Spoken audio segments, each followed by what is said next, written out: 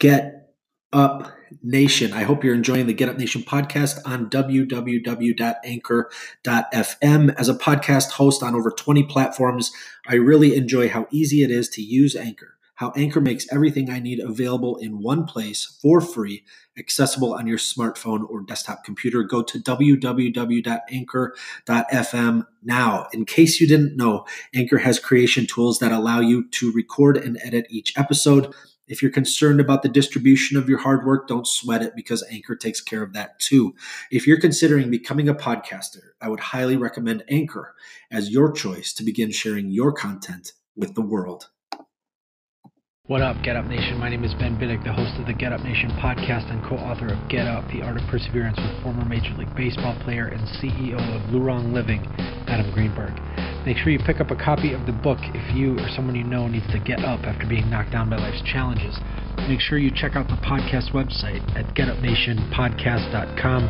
Subscribe with your email address so you can connect with us and contribute to the nation that is built upon serving others, gratitude for the gift of now, and intervening in pain processes to create liberation through consciousness, resilience, and perseverance. It is an honor to share this present moment with you. Comment and reply with where you are joining us. We would love to see and hear who you are, what you're doing, and what you're up against. Let's work together to overcome our challenges and live our finest lives. Today I have the honor and privilege of speaking with Jordan Lindle. I recently discovered Jordan as a result of a post on the We Are Survivors Instagram feed.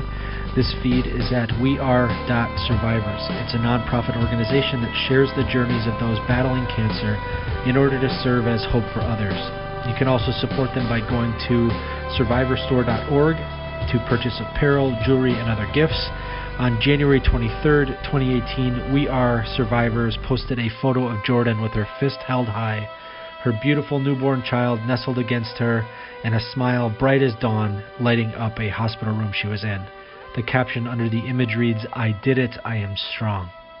Get Up Nation is honored that Jordan has taken time out to share the story behind this image. Jordan, welcome to the show. Thank you so much. Jordan, you were diagnosed with Hodgkin's lymphoma 30 weeks into your pregnancy. Can you share with us your experience of learning about the tumor? I have a 2.5-year-old son named Lucas, and we were ecstatic to find out we were pregnant again and had a, uncomplicated pregnancy. And right after Halloween, about 27 weeks into my pregnancy, I just started with this cough. Didn't really go away, but a cough in early November didn't really pose much of a worry in my mind. My OB put me on some cough medication, didn't really go away. She then put me on an antibiotic. Again, it didn't go away. And saw other doctors during this time. They said, okay, you're pregnant. It's just the weather. And then the day my family was celebrating Thanksgiving, a couple days after actual Thanksgiving, I woke up to find a lymph node around my left clavicle swollen. Called my OB. Again, she wasn't really worried, maybe thinking this had turned into pneumonia. But she had called the ER locally around us and said, why don't you go in and get a chest x-ray and we'll see what's going on.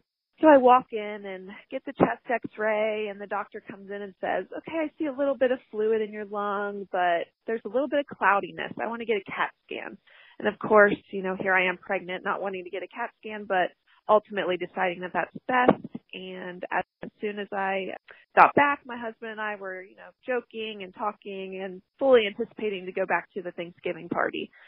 And I'll never forget, I was in the hospital bed, obviously.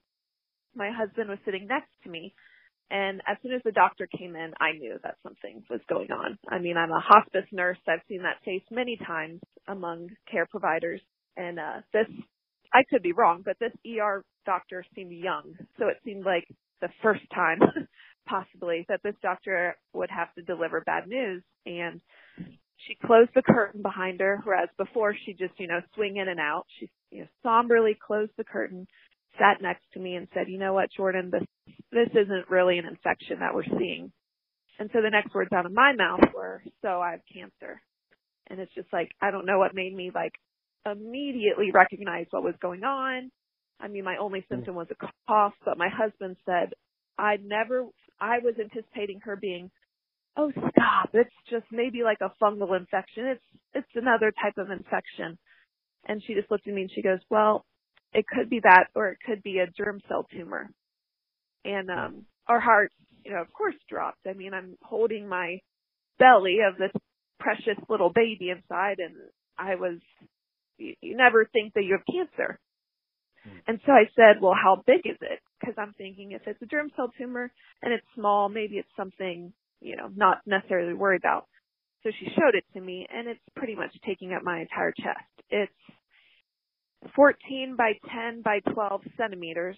So in inches, that's like a 4 by 6 inch picture in my chest. That's also 5 inches thick. So I called my OB, and she immediately came, and we talked and cried together, and just that love of what happens next. And I'll never forget too, I dropped my 2-year-old off at our family's Thanksgiving party. And in anticipation of, coming right back, and the fact that he's a toddler and was already playing with the toys, I just kind of waved goodbye to him, and I said, I love you, buddy. I'll be back soon. But knowing now, it's like you would want to hold them and cherish them for 30 minutes before going through that. But, that was how we found out. That led to a number of procedures. It sounds like there was a lymph node removal and a port placement. Yes. So I immediately, this was a Saturday that I went to find out about the tumor. And on Sunday, I had a needle biopsy, which anyone that knows the hospital knows the fact that they called in someone to do that procedure and that it was done on the weekend kind of speaks volumes of how critical this was. Now, the needle was just a small, tiny aspiration of some of the tissue, and it came back inconclusive. So within a very short period, I was in an operating room in pre-op, and I discussed with the surgeon. I said, what are my chances of being able to do this completely awake? And he said, oh, the sedation won't harm the baby. And I said, no, I don't care. I want to be awake. I'm going to have to go through so much. I don't want to put this precious child in any danger if I can control it. If I have a high pain tolerance, can I do it? And he said, we can try. We can do it. So I was in my first ever surgery, was the lymph node removal. The local numbing helped. And anytime I felt something other than more than I should, I was able and conscious to ask for more, and I did.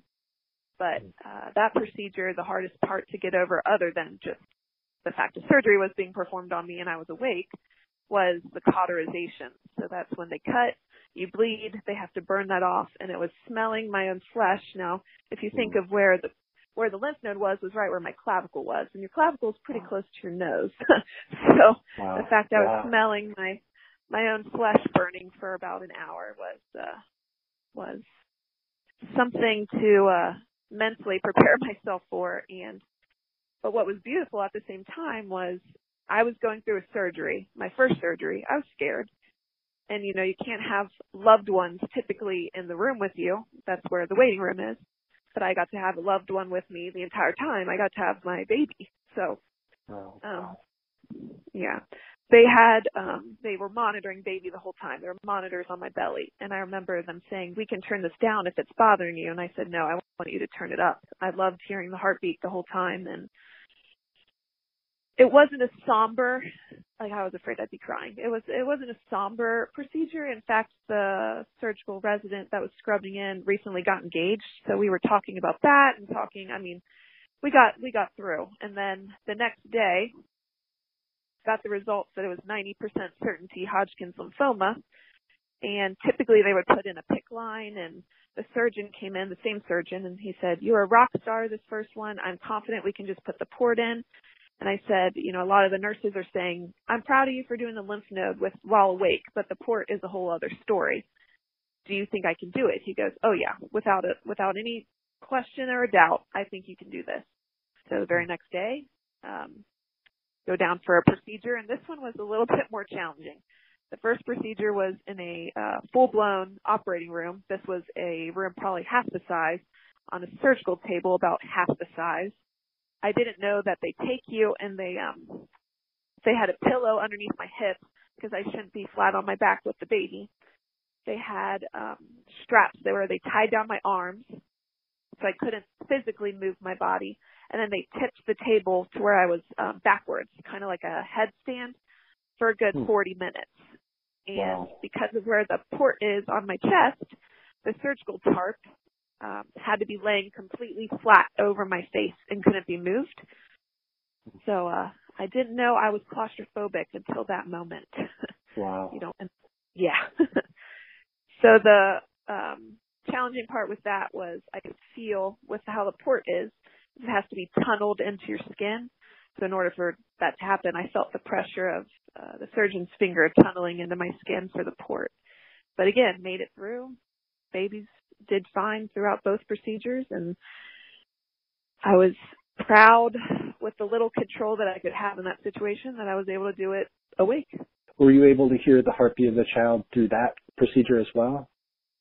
They monitored the baby through that procedure since it was, I guess, less of a risk. They monitored before and after.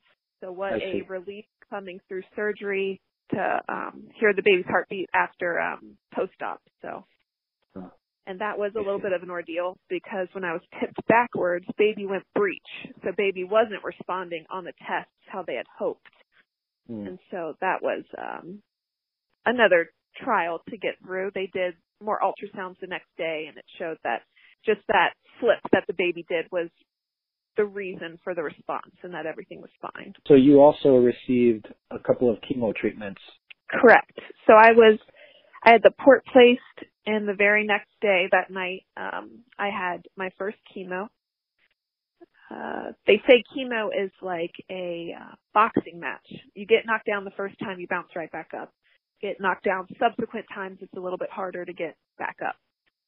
So the first treatment, other than just being exhausted, doctors coming in, lack of sleep, I made it through. But the second one was more challenging. And obviously, anytime you go through the after effects of chemo, adding a pregnancy and being pregnant on top of that makes it all the more challenging. I didn't want to eat, and I had to eat for two.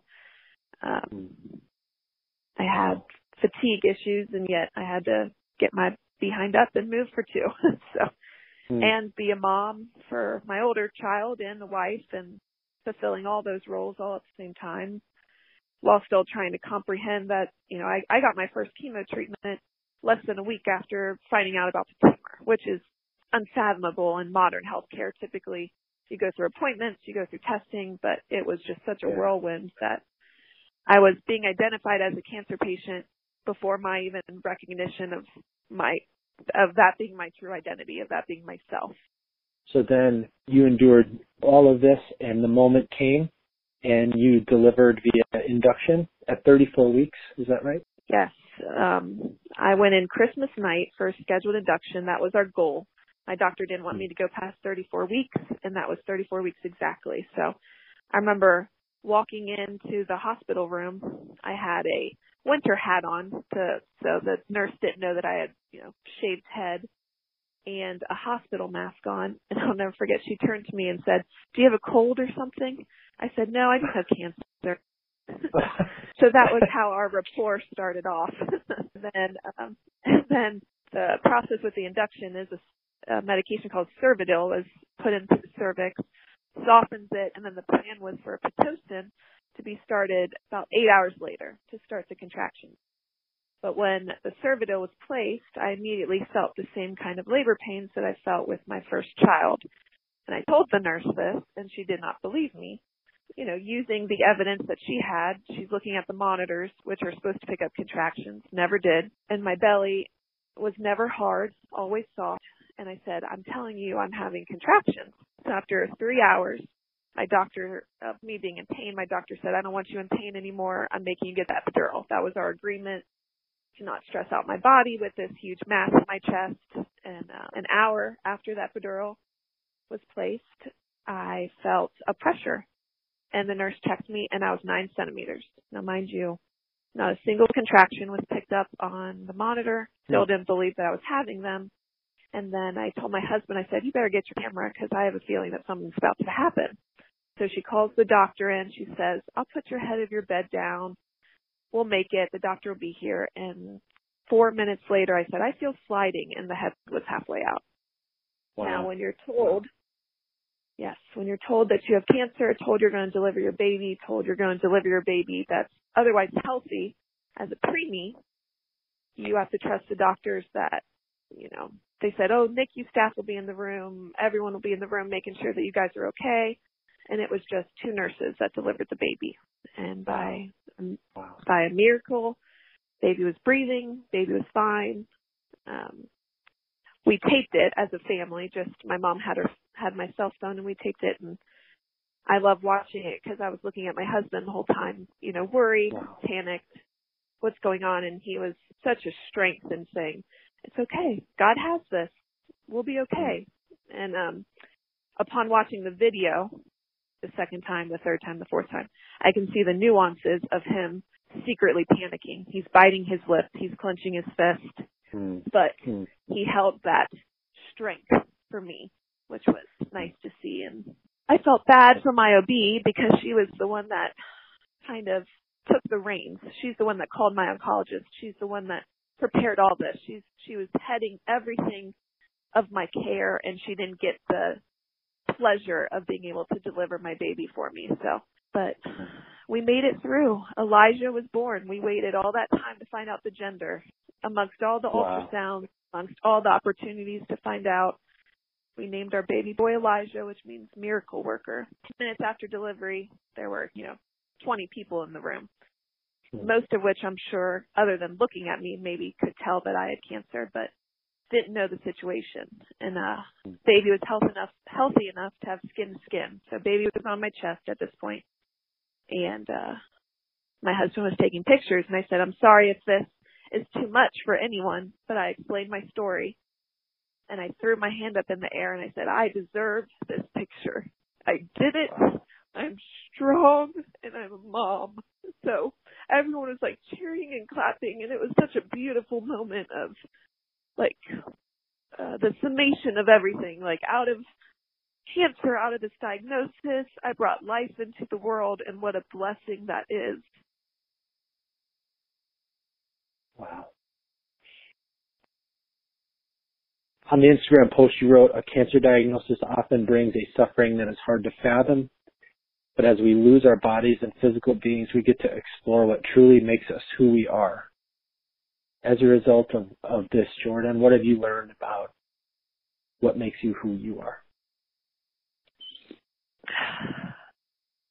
So much more than the day-to-day. It's so much more than I don't even know. It's the fact that I'm a mom. It's the fact that I'm a wife. It's the fact that I'm a fighter. You don't really know how truly of a fighter personality you are until you're placed in that situation. And I'm one that doesn't give up. I'm a truly faith-based individual. I believe in God, and the amount of what I call God incidents through this entire thing has just been amazing. I mean, how can this precious child go through 2 chemos and be in the NICU for a week and never need oxygen? How can a simple cough lead to discovering cancer and discovering the ability to fight this and win? And the fact that we've had so much love and outpouring from multiple states and, through social media, and just the love and support that we've received. I look in the mirror, and I've always had a physical build, played volleyball my whole life, very athletic. I mean, seeing your body waste away makes you realize that it isn't the outward that matters, it's what's inside. And I mean, dang, my spirit and my soul and my heart, those can't be depleted. If anything, they've grown. If there are other people facing a similar diagnosis or adversity during their pregnancy, is there anything about your journey that you would like to share with these men and women who may be listening?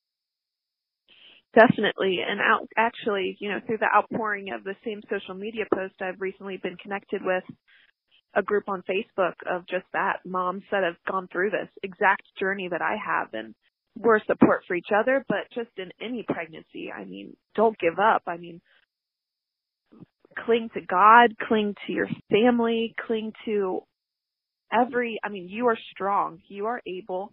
You can get through anything. Every person is walking through a challenge in life. Life isn't about the challenge. It's about what you make of it. And not everything in life is good. Not everything in life is perfect, but that still doesn't mean that there isn't good in every situation. Every day that you wake up and have breath in your lungs, it's for a purpose. You also have another child, and you continue to battle to be healthy for yourself and your family today. Is there anything that any listeners can do for you and your family to help? Oh gosh, take my story and make any day that you think is bad a little bit better. Take my story and pray. Just self-reflection is huge. I've since had further CAT scans. The mass is shrinking. I've had setbacks, as with any journey. One of my chemo drugs developed a toxic reaction in my lungs, and I had about 20% lung function and was in the hospital for a week. But, you get through that. You move on. Each day is a new day. And, the outpouring of support that I've already received has been phenomenal. But I always welcome prayer and would love to have people pray for me and my family. Is there anything else you would like to share with us that we haven't talked about? No, I definitely appreciate your reaching out to me, and I hope that my story can be one that inspires others, uplifts others, gives others hope that, even out of the darkest times can come a precious moment in life. Amazing. I have 6 questions I ask all my guests to help us gain a deeper level of understanding of what makes phenomenal people achieve these amazing things. Do you mind if I ask you these 6 questions? Not at all. Okay. Who are you thankful for today? I'm thankful for God and my family. What are you thankful for today? Another day to be one step closer to being cancer-free. How do you fuel the fire within you?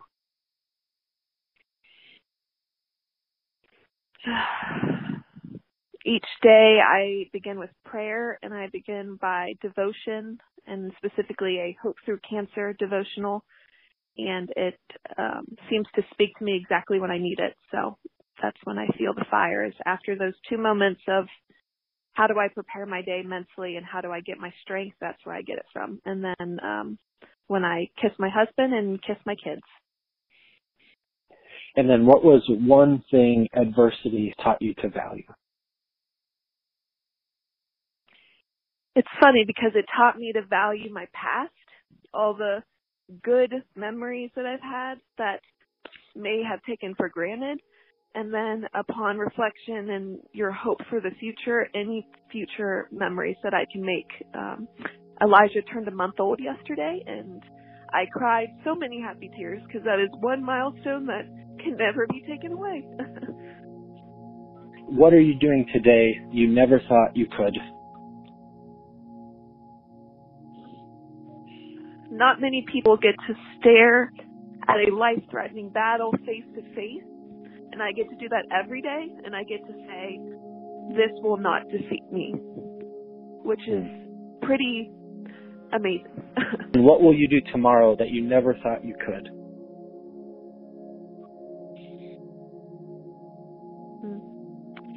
What I'll do tomorrow that I never thought I could.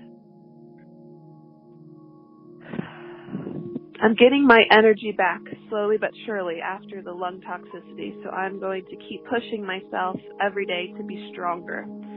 Because right now, my legs are pretty weak, my feet are numb from the chemo, but I will still continue to take one step at a time into this battle.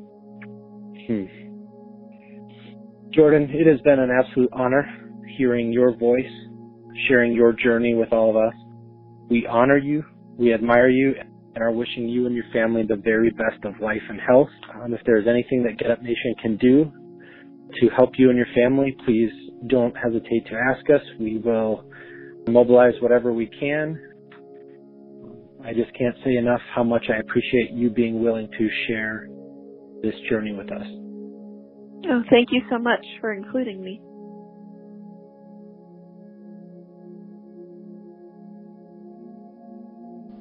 What I love about this world are the warrior heroes who accept the constant changes and unknowns of life, and who bravely and ferociously allow their love to guide them. Today we honor Jordan Lindle, who created life out of the darkness of cancer, who welcomed a miracle worker into this world, and who is a great light to those who are afraid, especially during pregnancy and childbirth. Thank you, Jordan, for your bravery, your strength, and your example.